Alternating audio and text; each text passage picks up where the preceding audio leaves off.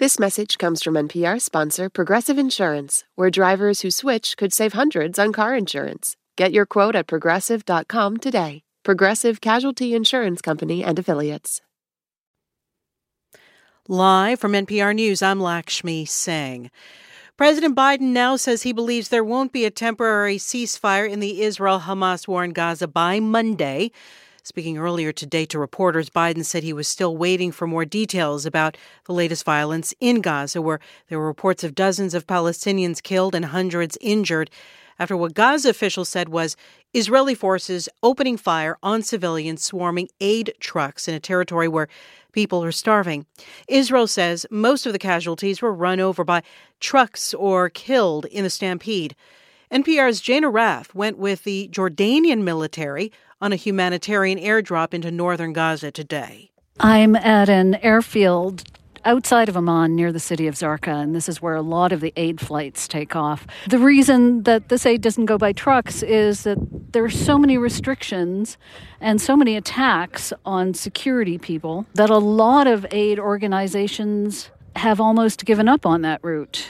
Right now, I'm looking at pallets of essentially meals ready to eat like the Army uses. They have large parachutes on them, but they're meant to be dropped into the sea. They're waterproof because these days it's one of the only ways to get aid to Gaza. That's NPR's Jana Raff.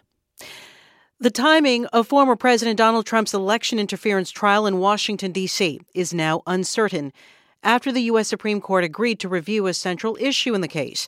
NPR's Carrie Johnson reports there may not be enough time for a jury to hear the case before the November election. The Supreme Court says it will decide whether a former president should get immunity from prosecution for official acts while in the White House. The justices will schedule arguments in the case for the week of April 22nd. It's not clear when the court might issue a ruling or whether the justices might raise new questions for the district judge to consider. That means Donald Trump, the Republican frontrunner to return to the White House, may not face trial in the D.C. case before the election. Trump's pleaded not guilty to 4 felony charges stemming from his attempt to stay in power in 2020. Of the 4 criminal cases he faces, only the hush money one in New York City seems to be ready to advance to trial before November. Carrie Johnson, NPR News, Washington. President Biden and former President Trump are making same-day appearances in different southern border communities in Texas. Biden is visiting Brownsville, where he's expected to accuse the presumptive GOP presidential nominee of scuttling a bipartisan agreement on border security for his own political gains. Meanwhile, Trump's expected to revisit searing remarks about migrants and unauthorized crossings when he speaks today in Eagle Pass. The Dow Jones Industrial Average is down 14 points at 38,934. You're listening to NPR News. The GOP-controlled House has passed a short-term spending bill that delays the threat of a partial government shutdown a little longer.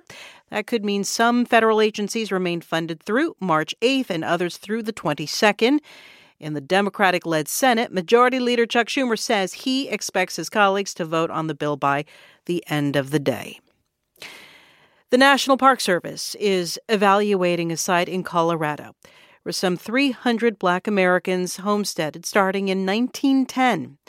There's a study underway of the site known as Deerfield. Colorado Public Radio's Elaine Tassi has details. More than a century ago, this was a thriving community of people using the Homestead Act of 1862. It allowed them to own land after farming it for 5 years. There was a gas station, a church, a cafe, and residents sold their crops to neighbors. The tiny plot is just about a square mile.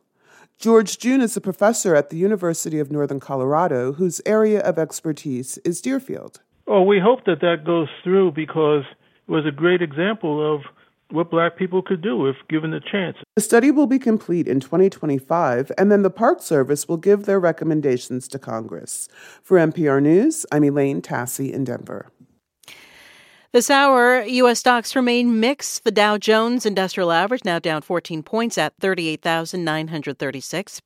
The Nasdaq Composite Index has risen 90 points, and the S&P's up 15.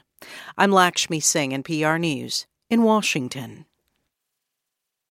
This message comes from NPR sponsor Stearns & Foster. Every Stearns & Foster mattress is handcrafted for irresistible comfort, with indulgent memory foam and ultra-conforming IntelliCoils for your most comfortable sleep. Learn more at stearnsandfoster.com.